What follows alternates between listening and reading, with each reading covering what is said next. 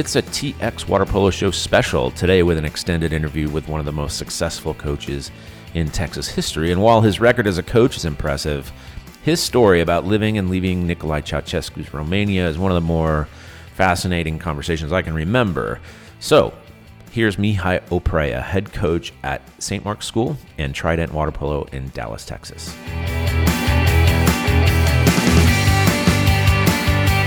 Six-time state champion, several-time coach of the year, and a pioneer of water polo in Dallas. It's Mihai Oprea, head coach at St. Mark's. How are you, Mihai? Hi, James. I'm doing well. Thank you very much. Good. This is we're talking obviously in a time when we got some spare time about the history of Texas water polo, and it would be ridiculous not to get a chance to speak with you about it, given the success that you've had. St. Mark's has been a very successful program over the years and has won several championships, as we already discussed. But what is interesting is your story about coming to Texas in the first place, because if you don't know who Mihai Oprea is, he's a native Romanian who came to this country in 1997. Is that right? I came in 91, actually, but started at St. Mark's in 1996, 97, yes. Got it. So, but I wanted to see if we could go back a little bit about your experience in Romania, because another thing that Joe and I have been talking about is our own experience as players, because we did actually play at some point, and obviously you did too. So is there a way that you can describe what a sort of athlete's experience would be in 1980s, 1970s Romania? Sure. Well, I started in 1977. And I started in a club. So in Europe, water polo, like any other sport, was not a school sport. So in school, you just go to school and you do physical education, but there are no sports. So if you want to play a sport, you have to join a club. And the clubs have several disciplines, including water polo. So I was fortunate enough that in between all the other sports that I tried and I played, I also been lucky enough to start and play water polo in 1977. And was that because you were interested and you went to them, or was there somebody recruiting you? No. I had no idea about water polo whatsoever. Okay. So the short story is I spent all my childhood in Transylvania with my grandmother. And when I came to be around 10, 11 years old, she was very worried about me because we have a huge river close, and as kids we go and swim in the river, and she didn't think I'm a strong swimmer, so she told my father, you need to get this guy that's a better swimmer, because if you don't, I don't want him here anymore, because I don't want him to be responsible. So my dad, of course, the first opportunity, he took me and put me in swim lessons. And again, the luck was that the swim instructor was a ex-swimmer and ex-water polo player. Okay. So I went through this 2-week course, and I was kind of at the top of the group of those kids. And he came to me and he says, hey, listen, we are finishing up. Would you be interested to play water polo? And I said, well, I have no idea what it is. And, hey, it's in the water. It's fun. I said, yeah, sure. I want to. So I went to my dad and said, Dad, can I play water polo? My dad said, yeah, whatever, go try it. So that's how I started, and I remember the funniest story now is that my first practice, I went there, was an outdoor pool, a 25-meter outdoor pool, and I come in, I say, coach, and they say, oh, it's great to see you, and they start the warm up, and then they said, well, jump in and do 100 mix. And I said, what's 100 mixed? And he says, well, 25 fly, 25 back. And I said, I don't know what it is, coach. And he said, don't worry about it. Just look at the other kids and do exactly the same thing. Right. And that was my swimming instruction. Of course, I threw up after the butterfly. So, yeah. But that's how I started. That's a great story to start. And then once you're established with this club, what's it like? I mean, is it comparable to an American club in the sense that you're competing against your local rivals and so on? Are you playing internationally? What happens with you in your career? Yeah, so this club particularly, It was not. Which was what, by the way? Let's give your club a yeah. It was called the Sports Club Number 2. So Okay. it was SS2, which is a very small, not one of the biggest powerful clubs in Bucharest, like Steaua or Dinamo. So, but we're lucky that we had this coach that was an extraordinary coach. So, was a swimmer, was a water polo player. This is the guy who taught me how to swim. And we had a group of guys who were born in 1965, and there we go by years, 1965, 66 together.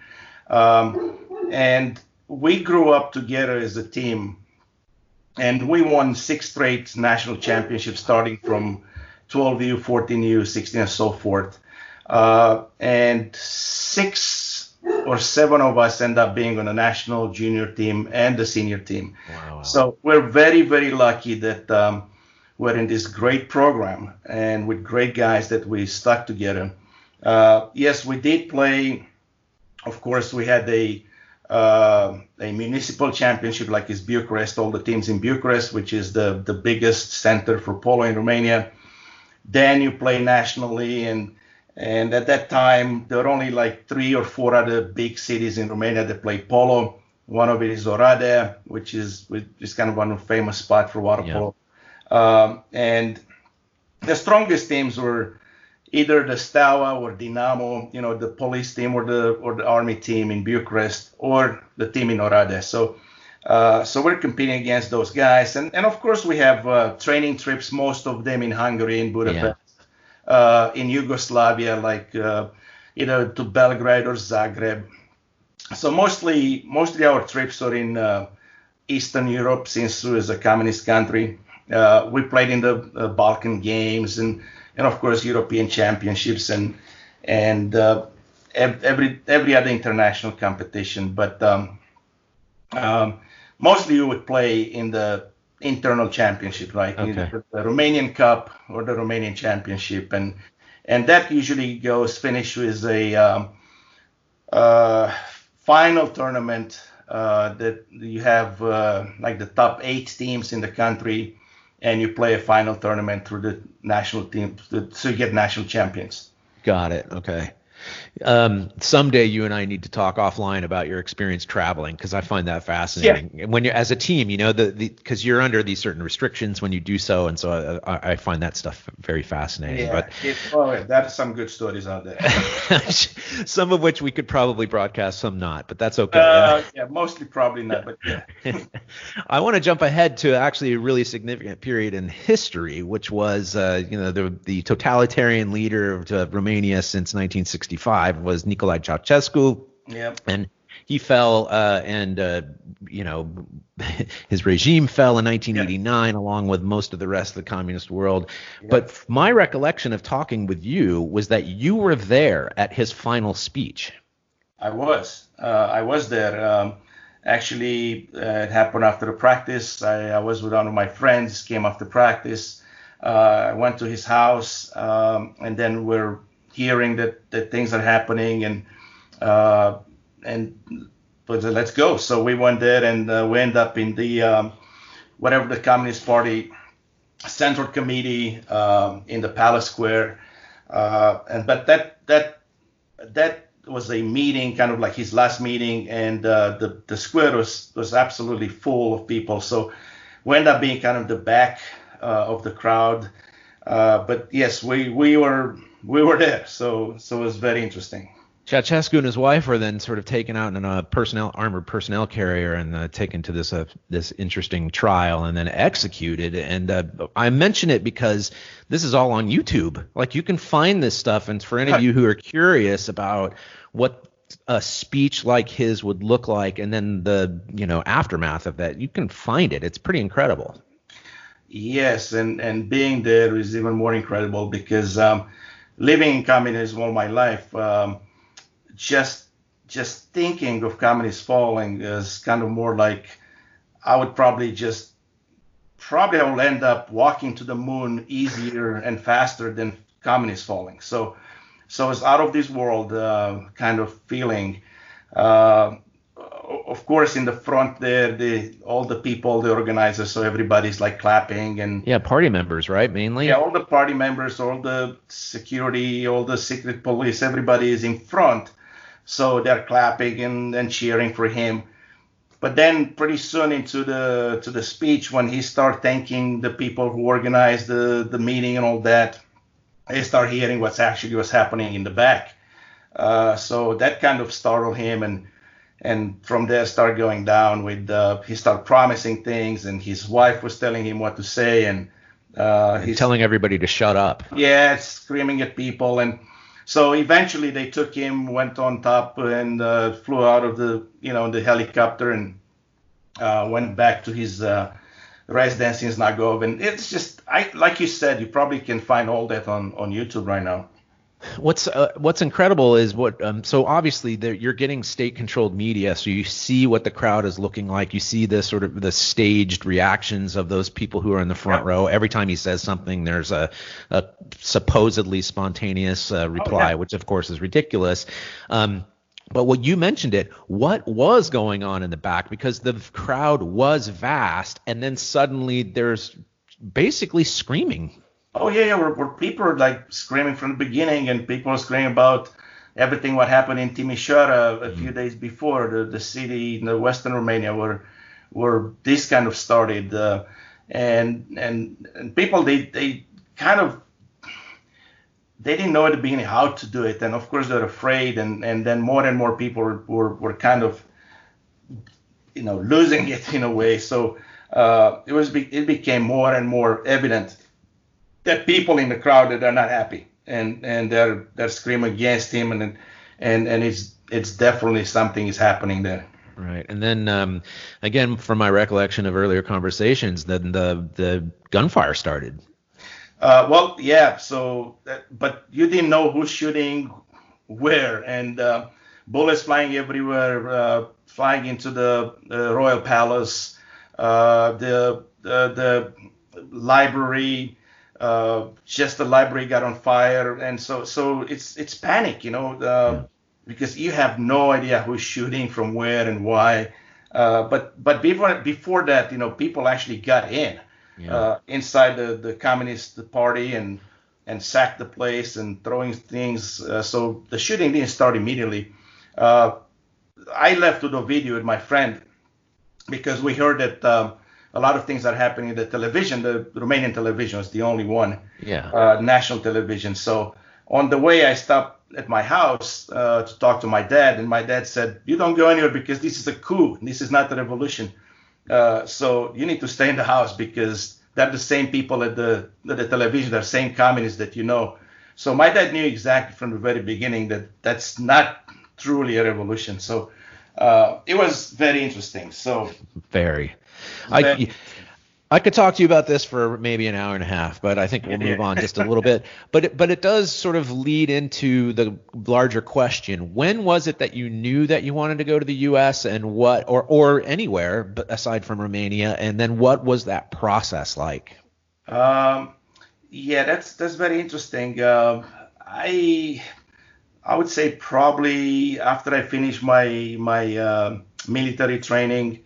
After I came out from the army and went into university, probably in my sophomore year university, I started I can't live here anymore, because that's when everything went to the dark in Romania. So the darkest years when Romania was the only country that paid their national debt, and was nothing in Romania. There was nothing to eat. There's no heating. There's nothing. There's no gas for cars. So it was apocalyptic, I would say. And at that point, I'm like, I got to get out of here with any risk. So I was planning on maybe swim over Danube into Yugoslavia and try to move on. I had friends that did that. So we've been planning for all kind of escape routes. And of course, to me, it was always America, So, my friends like, well, Italy's better, Germany, close. I said, nah, to me, it's America. That's the only place I want to be. Why? Maybe because my coach lived in America. Okay. and that influenced me. Maybe because I had some friends that and maybe because of the movies, all the American culture that I love so much as a teenager. So to me, it was always American. Well, then fascinating stuff. The idea of having to swim away to freedom is so interesting. But Yeah. Then the decision was made and the process began, and then suddenly you end up in Dallas, Texas, of all places. How does that happen? Yeah, life is very interesting. So in 1990, by some luck, I just went to a meeting, and I met a American lawyer from Detroit, and he wanted to start a company in Romania at that point, and that which we became the first legal adoption company in Romania. Oh. And I end up that I ran that company, and for a year I had couples from the United States, from Michigan, from California, from Texas, coming to adopt children from Romania, and did everything there, represent them in the court, fight kids, so the whole process. So it was very complicated and emotional. But to make it short, we had a couple from Richardson that I became really close to them. They went through some extraordinary times there. I helped them out, and they adopted a little boy from Romania, and the American embassy denied the kid visa. So I end up keeping the kid in my house for like 3 months. And then I had a visa, because it was very difficult to get a visa for the United States in 1991 when I came. But I got a visa through my employer, through my law firm from Detroit. Got a visa. By that time, the kid got a visa. So I came to the United States, and I had to bring the kid to Richardson, to Texas. So since I didn't know anybody in America, I had no relatives, no friends. This guy, his name is Rick Kosman, said, "Well, you got to stay in Texas. It's God's country. What are you doing?" And I said, "Sure, if you think so, I'll stay here." I had no idea water polo is in Texas. To me, I knew the American people. I played against the Americans, of course, but I had no idea how big America is. I had no idea that polo is just in California. And so I thought polo is everywhere. I said, "Sure, I'm going to stay in Texas." So that's kind of in short terms, short lines, how I end up in Texas in May of 1991. Yeah, and of all places in Texas, that's so great. I mean, we're much better off for having you here than in California. I'll put it that way. Well, thank you. You're very nice. A quick note is that just the sheer number of children that were left in orphanages around that time, just a really heartbreaking story. So I had no idea that you were involved in that process of adoption. Very emotional, very emotional. Like I said, that 1 year for me, it probably took 5 years of my life, because to go through all the emotions of these couples trying to get the kids, and sometimes they can, sometimes they can't, and it's very emotional. So it was rewarding for me, but also was very tough. So yeah, I'm happy for what I did, but I would not do it again. No, and it wasn't soon, but you did eventually end up at St. Mark's, and it wasn't necessarily for water polo. When you signed a contract with them and that you knew that you were going to be working there, did you have any particular aims in mind?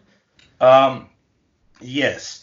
So I was the aquatics director at Four Seasons, and through friends, I found out that St. Mark's was the only school in Dallas that had water polo. In 75 and 77, I think, right? Yeah, that was in the 70s. They won in 75, 77. Of course, it was a lot smaller state then, but they did win.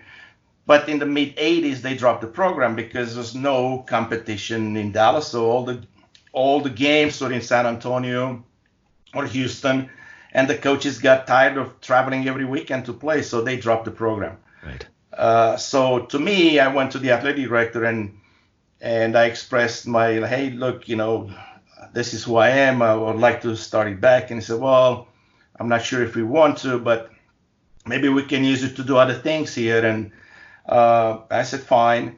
And then after that, that was in 96, he called me and said, you're not going to believe it, but I have like 3 or 4 kids that would like to play polo. So I came in 96 and I did a season of polo voluntarily for St. Mark's and then went away. And then in 97, they called me and said, look, we have a job for you if you want. And I came in and I started coaching volleyball and soccer. And then I started a rugby program, and then I started a team handball program.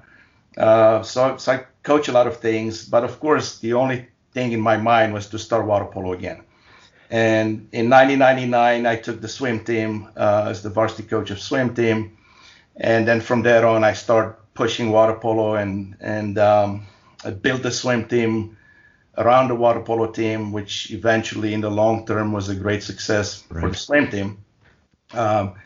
And had to drop handball in 2009. Finally. I had to do it because we moved to spring, and handball was a spring sport. So we dropped handball and kind of obviously moved on like anybody else in the state. Was a kind of an explosion of water polo after 2009. So the best thing that ever we done in this recently was moving to spring, no question about it. Right. I didn't realize you were involved in all the weird European sports that Americans don't understand. Handball, water polo, football. Trust me, it was funny try to even introduce it to people. But you're going to be surprised. Team handball was an immense success at St. Mark's. We played in Junior Olympics, won the California State Championship for 10 years. Wow. We hosted the Texas Cup, and handball was amazing. And we had some amazing kids, that now they played in NFL and all that played handball for me. And it was great. Rugby was also good. Judo, I had to do judo. Wow. So a lot of eclectic. Team handball is so awesome. And I admit I'm one of those who watches it, essentially every 4 years. So I'm missing out on it this summer with the delay of the Olympics. But it's not only, it's really fun to watch in and of itself, but it's also an incredibly useful water polo training method. I think it's water polo on land. That's what I think of. It's no question about it. It's this. Obviously you can do different techniques and different type of tactics because you're on dry land, but the whole idea and the concept, it's the same game. We've reached the halfway point in our conversation with St. Mark's head coach Mihai Oprea, but before we come back, here's a message. Right about now, you might be expecting some song and dance about a product you don't need. Well, shush, we don't advertise here, and we want to keep it that way, so we sure would appreciate your help. Show your support by going to txwaterpolo.com/donate so we can keep covering the sport we love in the great state of Texas.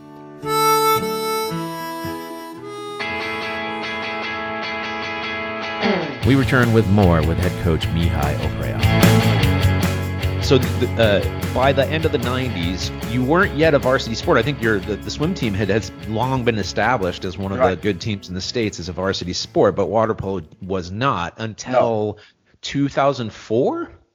That's correct, yes. Yeah, so how did that was that the plan all along? I mean, it only makes sense that it would. Well, yeah, that was obviously the plan, but it was a uphill battle.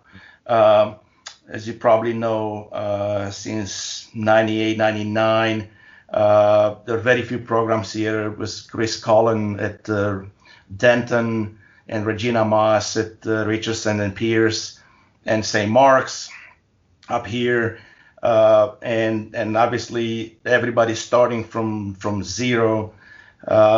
And then moving on and getting a zone here in 2000 with Temple in our zone, and starting from there, So in 2000, when it was the first time for the North Region to have a championship, so from 2000 to 2009, only the top team, the team that wins the championship in the North Region, would go to state, but not really going to state. They would have to have a play-in game to get into state. Wow. So we did that for years. In 2000, Temple won, Then from 2001 over for many, many, many years, St. Mark's won, and we won in, and of course the first few years we lost the first game by 30, 40 points, of course.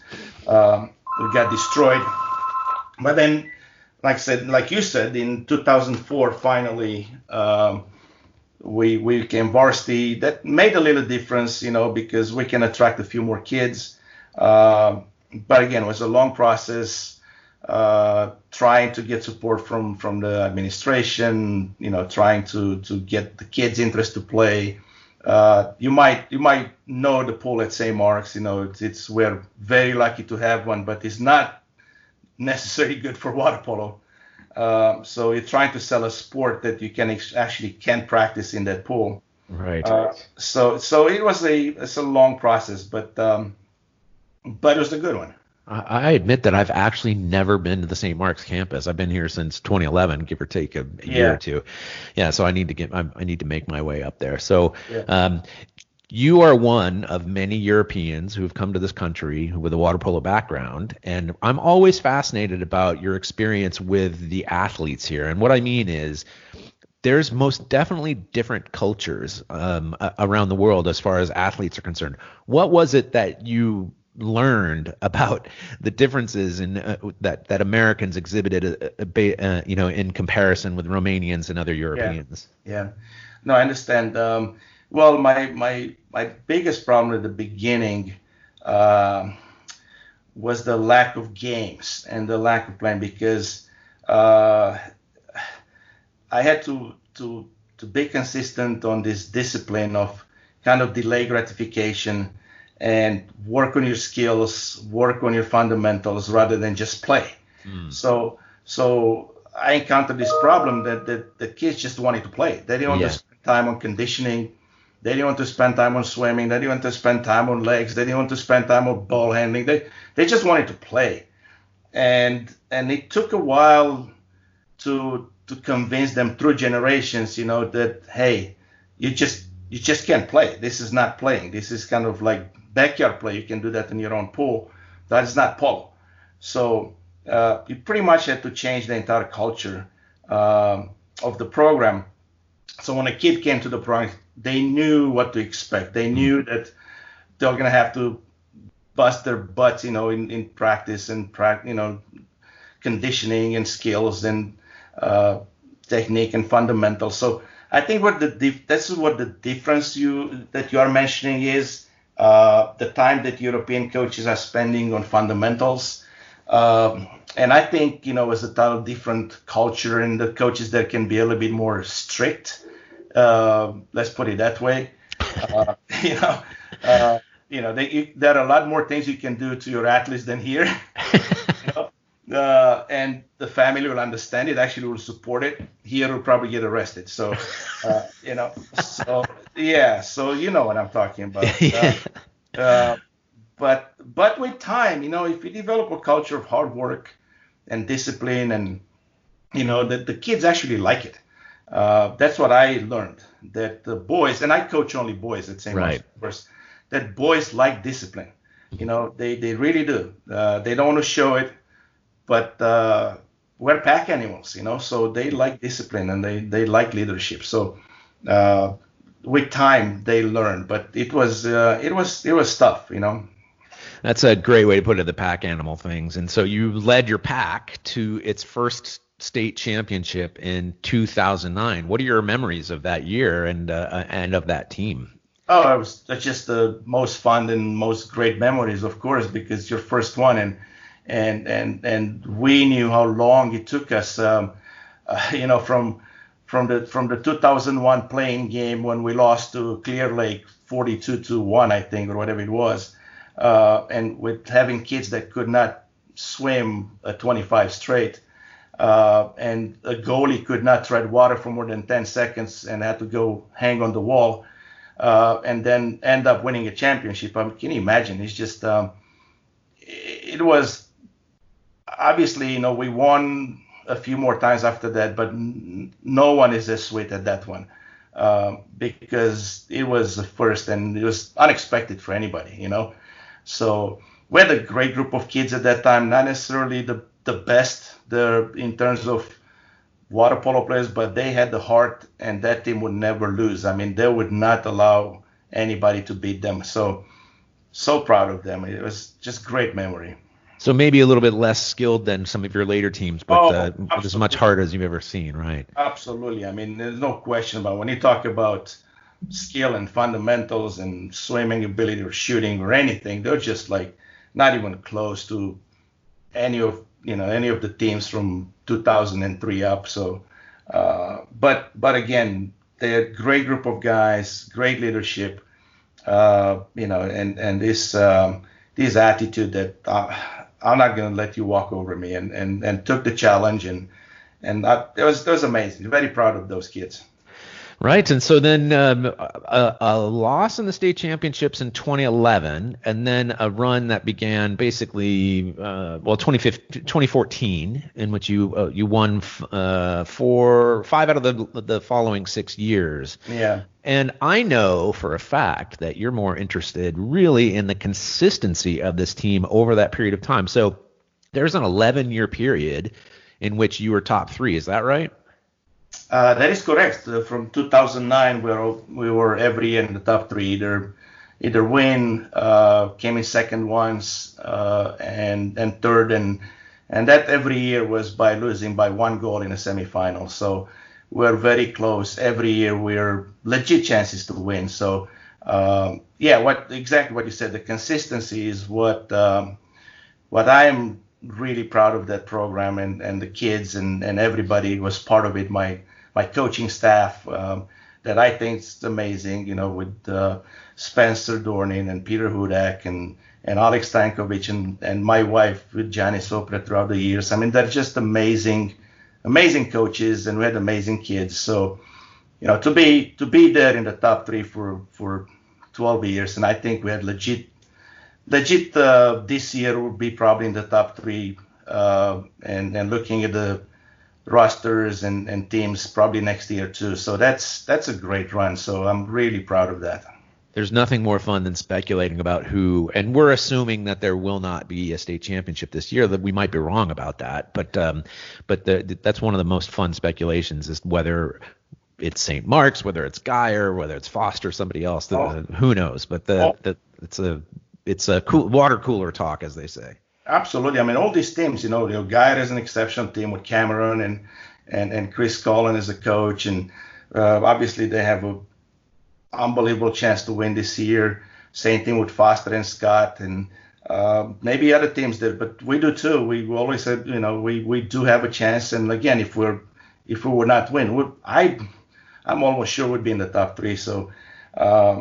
But again, I hope you're wrong. I hope you have a chance. Me too. To play, but unfortunately, I am so sad for the seniors, and looking at like Chris's team with his son on the team, and all the seniors he has on the team to not have this chance is tragic, and I'm so sorry, and for my kids too, and all the other seniors there. It's just a tragedy. But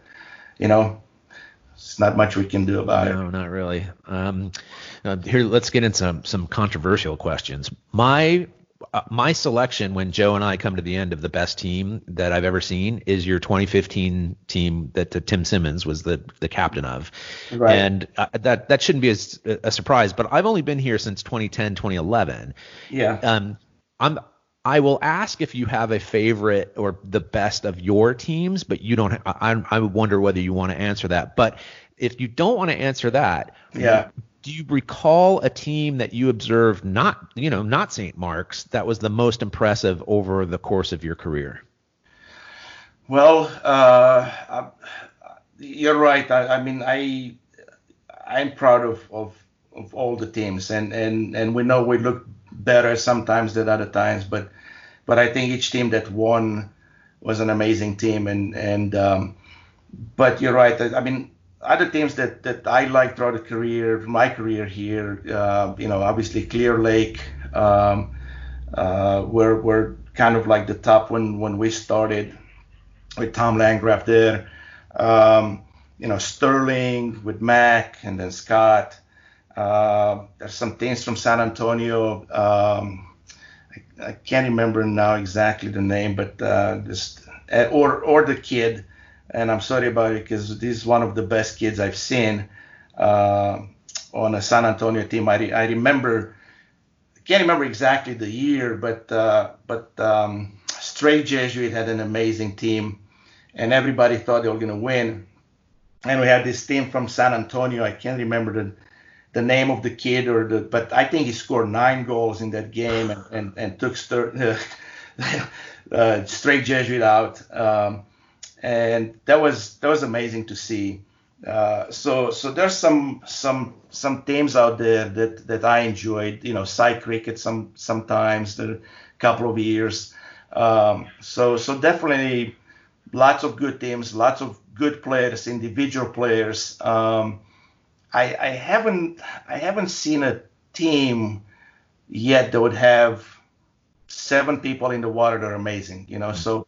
But again, there were 2 or 3, that they're like just amazing players, and these guys obviously end up playing college and Division I college, and there are a bunch of them from Houston, there are a few from Dallas, of course. Right. So it's hard. It's hard. I really have to start thinking really hard about this and kind of put it on the paper and look and try to scratch my memory to be, really fair in saying which team I think is the best. That's all right. We put you on the spot for a reason, and again, we can talk to you offline about whether there's something that stands out. So, right. We want to wrap up here because we've taken a bunch of your time. But the news is you're leaving Texas and going back to Romania, and so as you're leaving, there's a couple things that come to mind. One is that. I don't think I've ever heard you speak about the UIL decision, which is detrimental to St. Mark's, which has had such success. What have you been thinking about that entire thing? Well, I always supported it, and the reason I supported it is because I believe it's the right thing for the sport, and I think the sport itself is bigger than St. Mark's. It's bigger than any coach. Because that's the future of the sport. So even though I didn't actively participate in meetings and all that, but I always supported. I always supported with Chris Cullen, with Joe, and anybody else. I knew it would be bad for us, and we're working on figure out ways for St. Mark's, because evidently it wipes us off from playing in a state. Right. So that's probably one of the worst things can happen to St. Mark's, but one of the obviously the best things can happen for the sport. So I had to be fair, and I love the sport and I love the kids, and we need to do what's best for the sport, and again, unfortunately for St. Mark's, is the best for the sport. Well, can you tell us anything, and maybe you can, maybe you can't, about whether the SPC, which is the conference in which St. Mark's typically competes for the rest of its sports, it's a small conference within the state, but still has some pretty powerful members. Has there been any effort amongst them or any other conference to create its own sort of league or championship with water polo? Yes, I know, like Joe and Chris Cullen and myself, we tried. We got Green Hill to play for a while. We had the Cistercian play for a while. We are obviously now with the administration at St. Mark's, we're trying to help and kind of put a little bit of pressure on other teams from SPC and TAPS. To try to start a program, putting some pressure on Green Hill right now.